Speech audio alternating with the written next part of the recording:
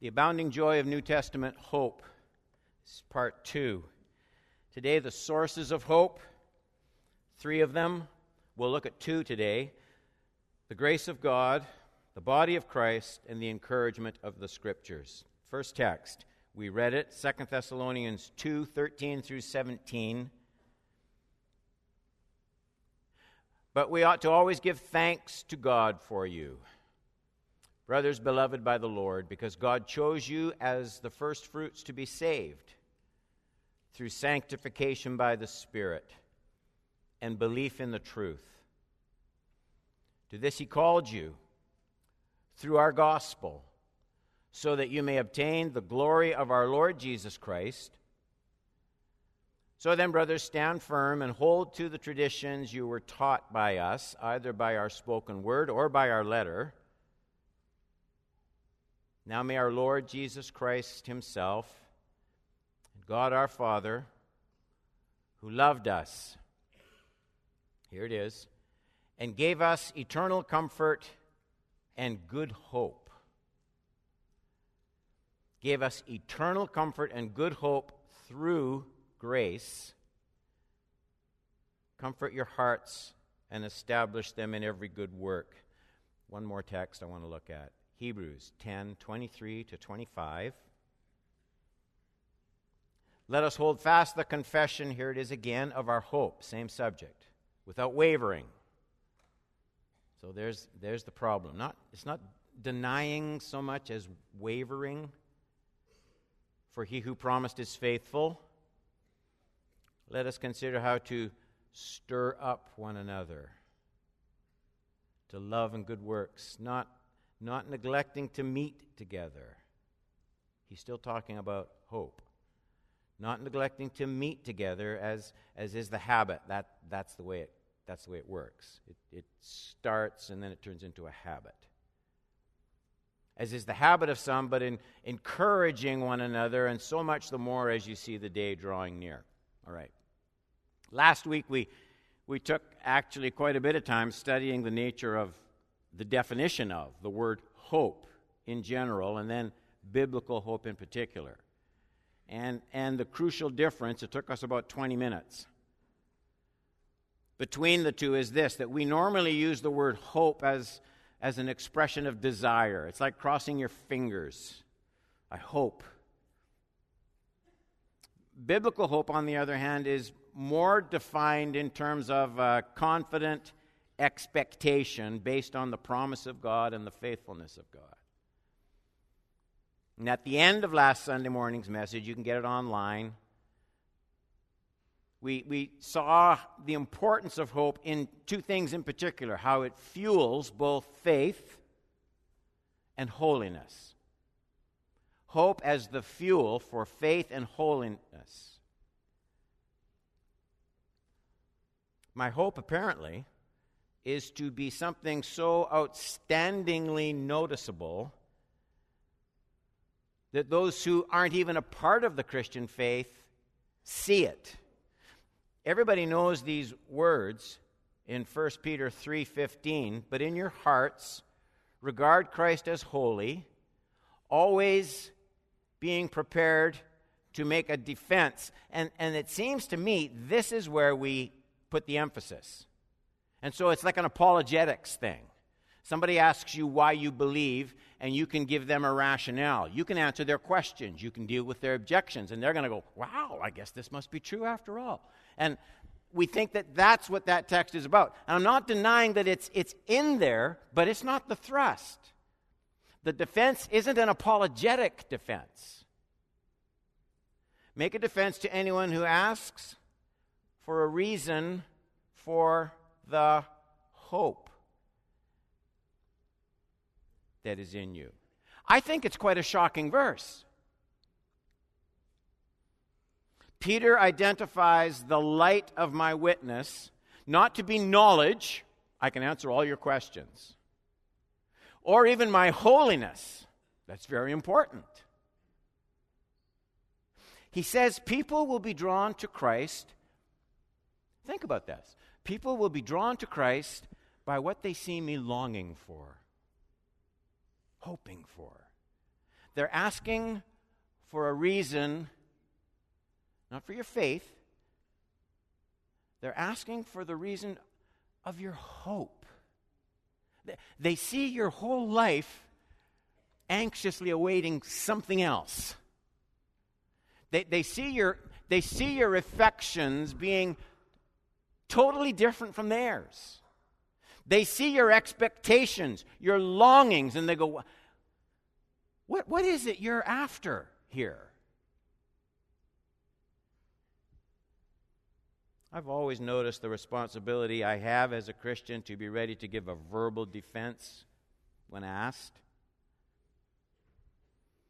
What I hadn't found as shocking as I maybe should have was the obvious fact that I should actually expect people to approach me. Does this happen to you? I should expect people to approach me and ask about the reason for my hope in the first place. People should question me because they notice me thinking about something different from what they're concentrating on. They should be surprised. How can I put it? They should be surprised by my longings that they don't have, at least not very defined. So in other words, if people notice anything about me as a Christian, it should be my hope. I have this hope. They should find it so amazing that they actually can't keep themselves from approaching me and asking me about it. Their curiosity will force them to maybe push past their natural shyness about approaching someone they might not know very well. So strong is the appeal of my hope that they see. I think it's an amazing verse of Scripture. So if they see me hoping in financial prosperity, they're not going to ask me about that. If they see me hoping my kids will do well in college or university, they're not going to ask me about that. If they see me hoping that I'll have a good marriage and my kids will have a good marriage, they're not going to ask me about that.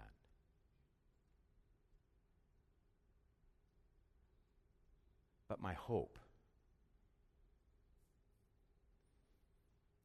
If that's true, I think it is. If that's true, then there's a question that just bubbles up naturally, I would think.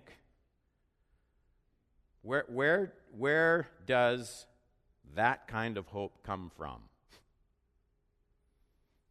How can I get more of it? Doesn't that make sense? Where does that kind of hope come from? The three sources of hope we're going to be looking at: the grace of God, the encouragement of believers in the church, and the indwelling Word of God. We'll just look at the first two this morning. Hope from the grace of God. The text we looked at was 2 Thessalonians 2:13-17.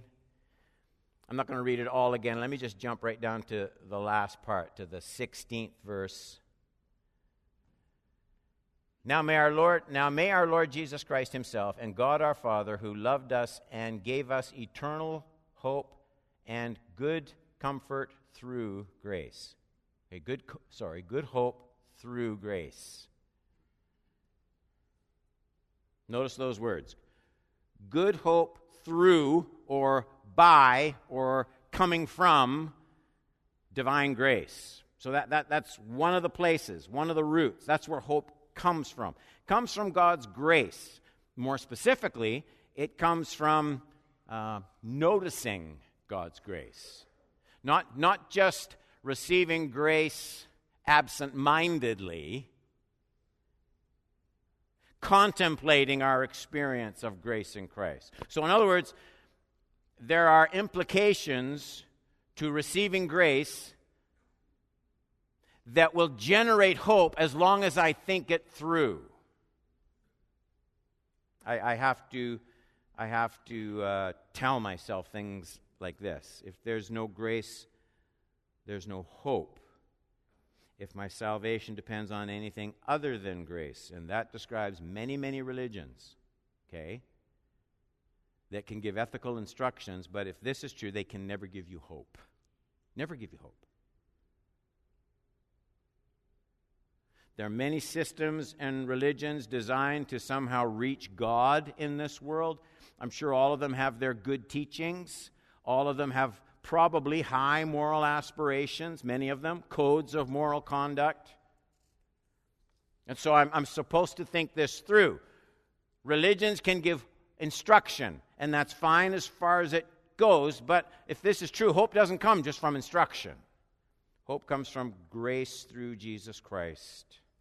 Only Jesus can give you hope this morning. Somebody needs to tell you that.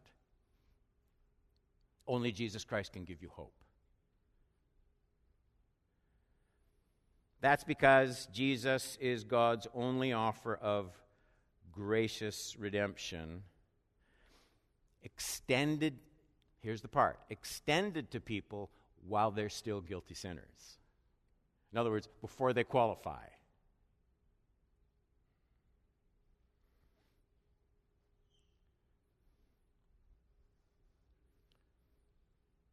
Jesus pardons sinners.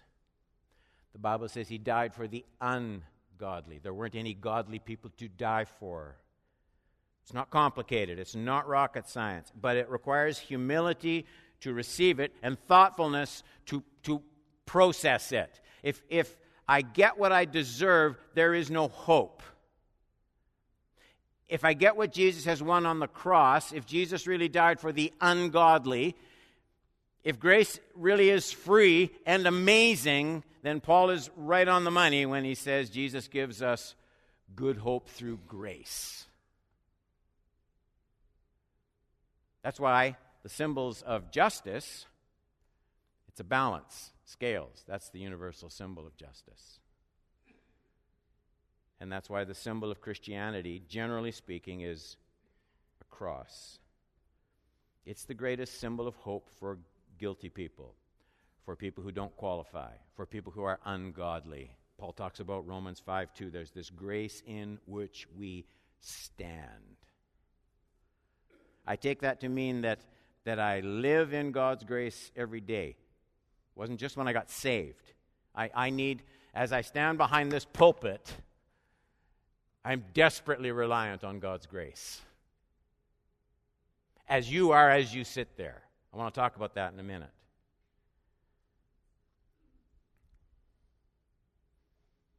Grace should do many things in my life.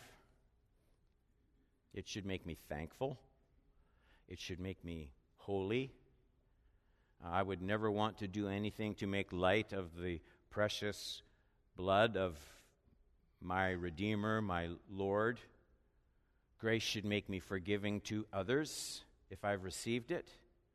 So I don't just receive grace, it flows through me. It's living grace. It's extended grace. All of those things are true. But as much as any of those things, grace makes me hopeful. Hopeful because not only did my salvation not originate with my good deeds and merit, it is not sustained by my good deeds and merit. Nor is yours. And everyone in the room ought to go, whew. We stand because of God's grace. Our eternal future is secure because of God's grace. Heaven is certain because of God's grace. The new creation because of God's grace. My own efforts were, are, and always will be a shaky foundation, but God's grace is unending in its scope and victory and power as I trust in Jesus Christ. Paul talks about this, another text I want to look at. I'm talking about hope coming from grace. That's what we're looking at right now, Ephesians 2:12. So here's the verb. Look for verbs. Here's what we're supposed to do. Remember that you were at that time separated from Christ, alienated from the commonwealth of Israel, strangers to the covenants of promise, and here it is, having no hope and without God in the world. So Paul writes to this church. He writes to redeemed people. And it's not just that we're told we were without hope. That's in there, but that's not even close to all that's in there. The point is, we're told, now that we have hope, that's us, now that we have hope in Christ, Paul says people like we should remember that we didn't always have this hope. That we were once completely without hope. Think about this. People like I need to actually make a forced recall. It doesn't come naturally to me. I need to make a forced recall that I was without hope and apart from Christ. I have to activate this kind of mental processing. And let me tell you why. I need to do that because I don't have an outwardly horrendous past out of which I was saved. My upbringing was nothing but Christian, church-centered, as far back as I can remember. No crimes, no adultery, no drunkenness, no criminal record.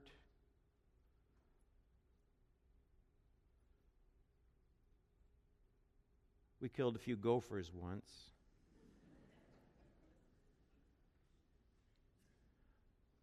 But I look back on my life and it doesn't look hopeless. It looks idyllic.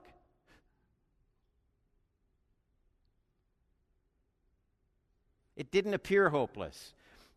Paul says, Don, it was. It was.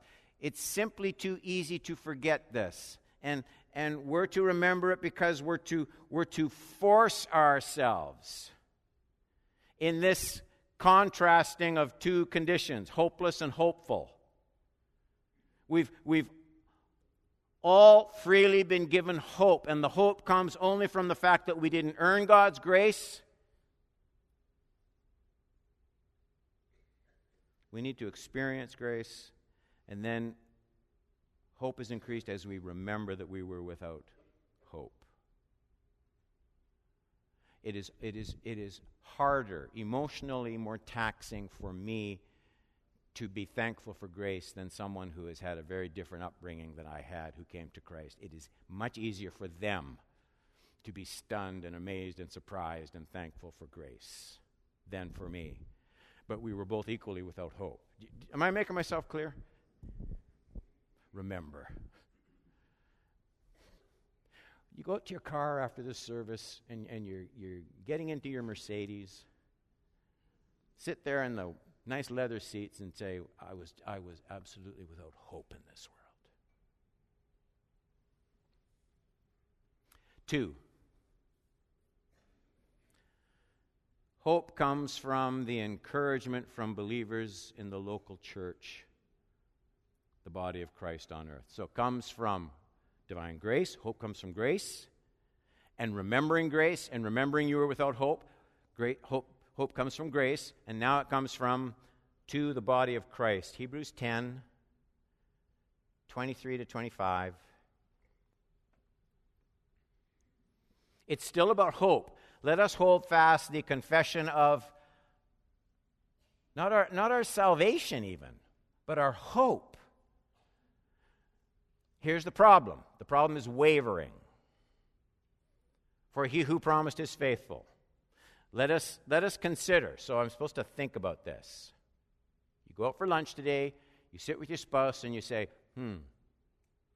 is there anything else I can do that might build my hope in Christ? That's that verb, consider. Consider how to stir up one another to love and good works, not neglecting to meet together, as is the habit of some. It gets to be a habit. But encouraging one another. And so it's an increasing thing. All the more as you see the day drawing near. I hope I can make you see how tightly this is linked to the previous point about hope coming from remembering grace, the freeness of grace in Jesus Christ. So when the text talks about gathering together in the body of Christ, we're not moving, and this is the subtle lie that people believe. We're not moving now from grace to legalism, grace to rules. That's not the transition we're making here. We're not moving from grace to legalism when we talk about gathering together in the local church, the body of Christ. It's not like we're moving from grace to religious rules. And the reason I have to say that is there's a really big movement afoot telling Christians that you can really be committed to Jesus and you don't really have to worry much about a local church. That Jesus came to save people from religion and just make them free from any kind of corporate discipline. And let me say this, there's a sense in which that idea, Jesus came to free us from religion, there's a sense in which it is true and a sense in which it is not.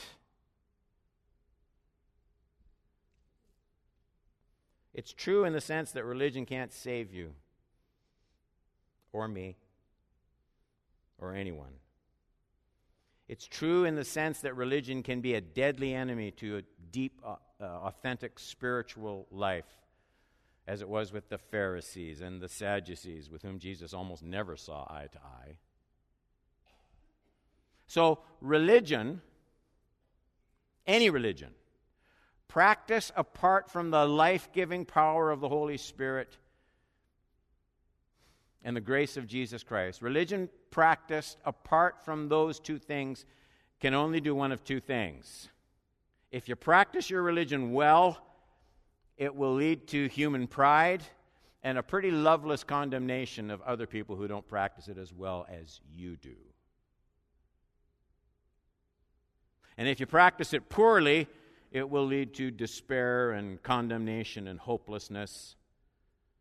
So religion all by itself, it's true, has little hope to give to people like we. And so certainly Jesus came to deliver us from the power of human religious systems. That much is an important truth to remember, but there's another sense in which that tired old line, Jesus never came to start a religion and you don't have to be religious to go to heaven. There's a sense in which it's the most naive thing that otherwise intelligent Christians say. Undisciplined Christians frequently use that old line, Jesus came to save me from religion, as a cloak of spirituality that kind of masks their own laziness. Let me explain. Don't tune me out. The first point of this teaching was hope is the product of receiving grace through Jesus Christ. All right? And then we labored for a little while to show the importance of not only receiving grace, but remembering that we were once without hope. So we'll appreciate grace. That's where we went to Ephesians 2:12. You were without hope. So remember the difference grace makes. Remember your life, no matter how dark and desperate things get, has been eternally graced when you didn't deserve it, and that changes everything. And we all say, praise God. But there's a problem. Life is so dished out in this fallen world that we don't always remember the hope we have through grace.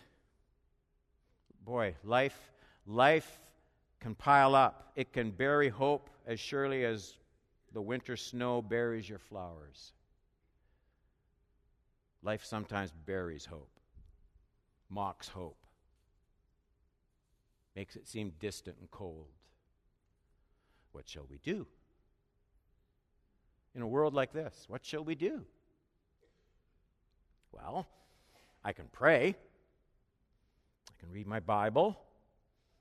Of course, we all know there's a bit of a problem with that. When my faith is tired and my hope is cold and weak, I can bring a pretty dull mind. Maybe you're way godlier. But I can bring a pretty dull mind to the Word and a pretty cold heart to my times of prayer. Has that ever happened to you? I know I should be talking to somebody.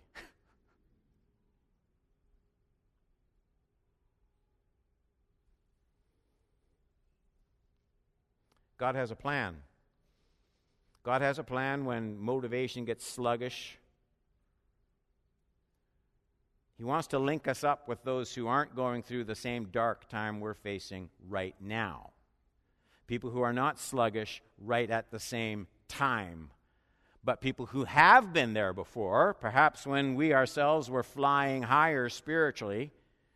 And God wants to infuse confidence and hope into my heart through their faith and their hope and their testimony and their prayers. He wants to pump His Word into my heart, perhaps from someone else, someone who may feel more passionate about it at that moment than I do. And that's exactly the thinking behind the instruction of this Holy Spirit-inspired text. Look at it again. Let me clean it up.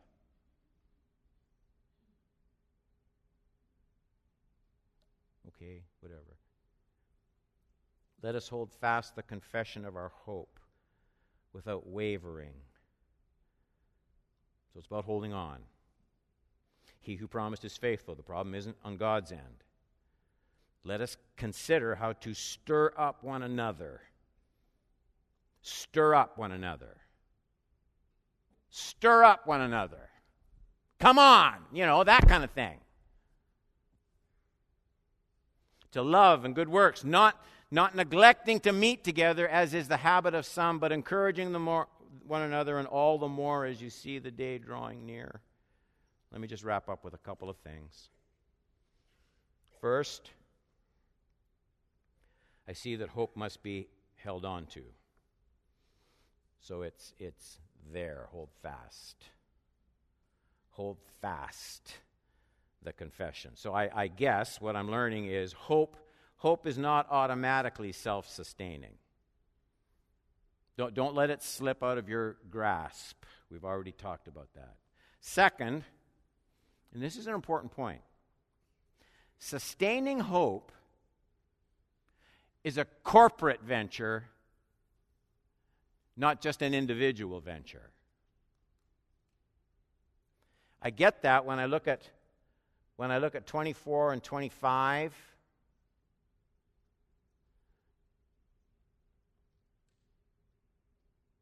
Let us consider how to stir up one another. It's a one another thing. To love and good works, not neglecting to meet together. It's a together thing. As is the habit of some, but encouraging one another. It's a one another thing. And this doesn't get less, it gets more. All the more as you see the day drawing near. We're doing it backwards. Most churches are doing it less and less.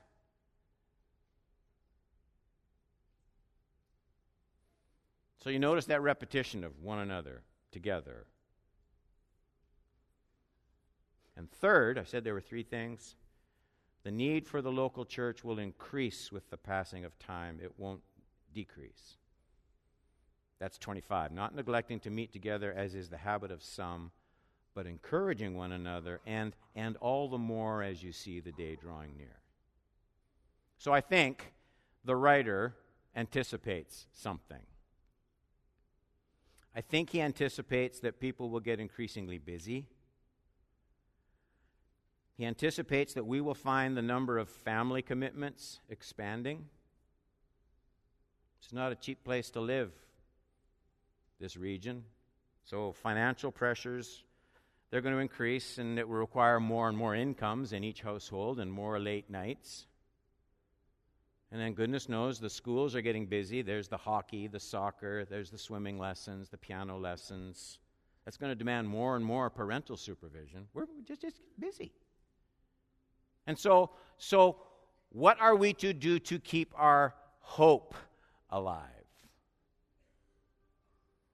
How do we not crowd out eternal hope with a million legitimate, competing, momentary concerns? And I'm just here to tell you, believe me, I know this from experience, the Bible's answer to that is not loved by very many Christians. You do it with increased, deep commitment to your local church.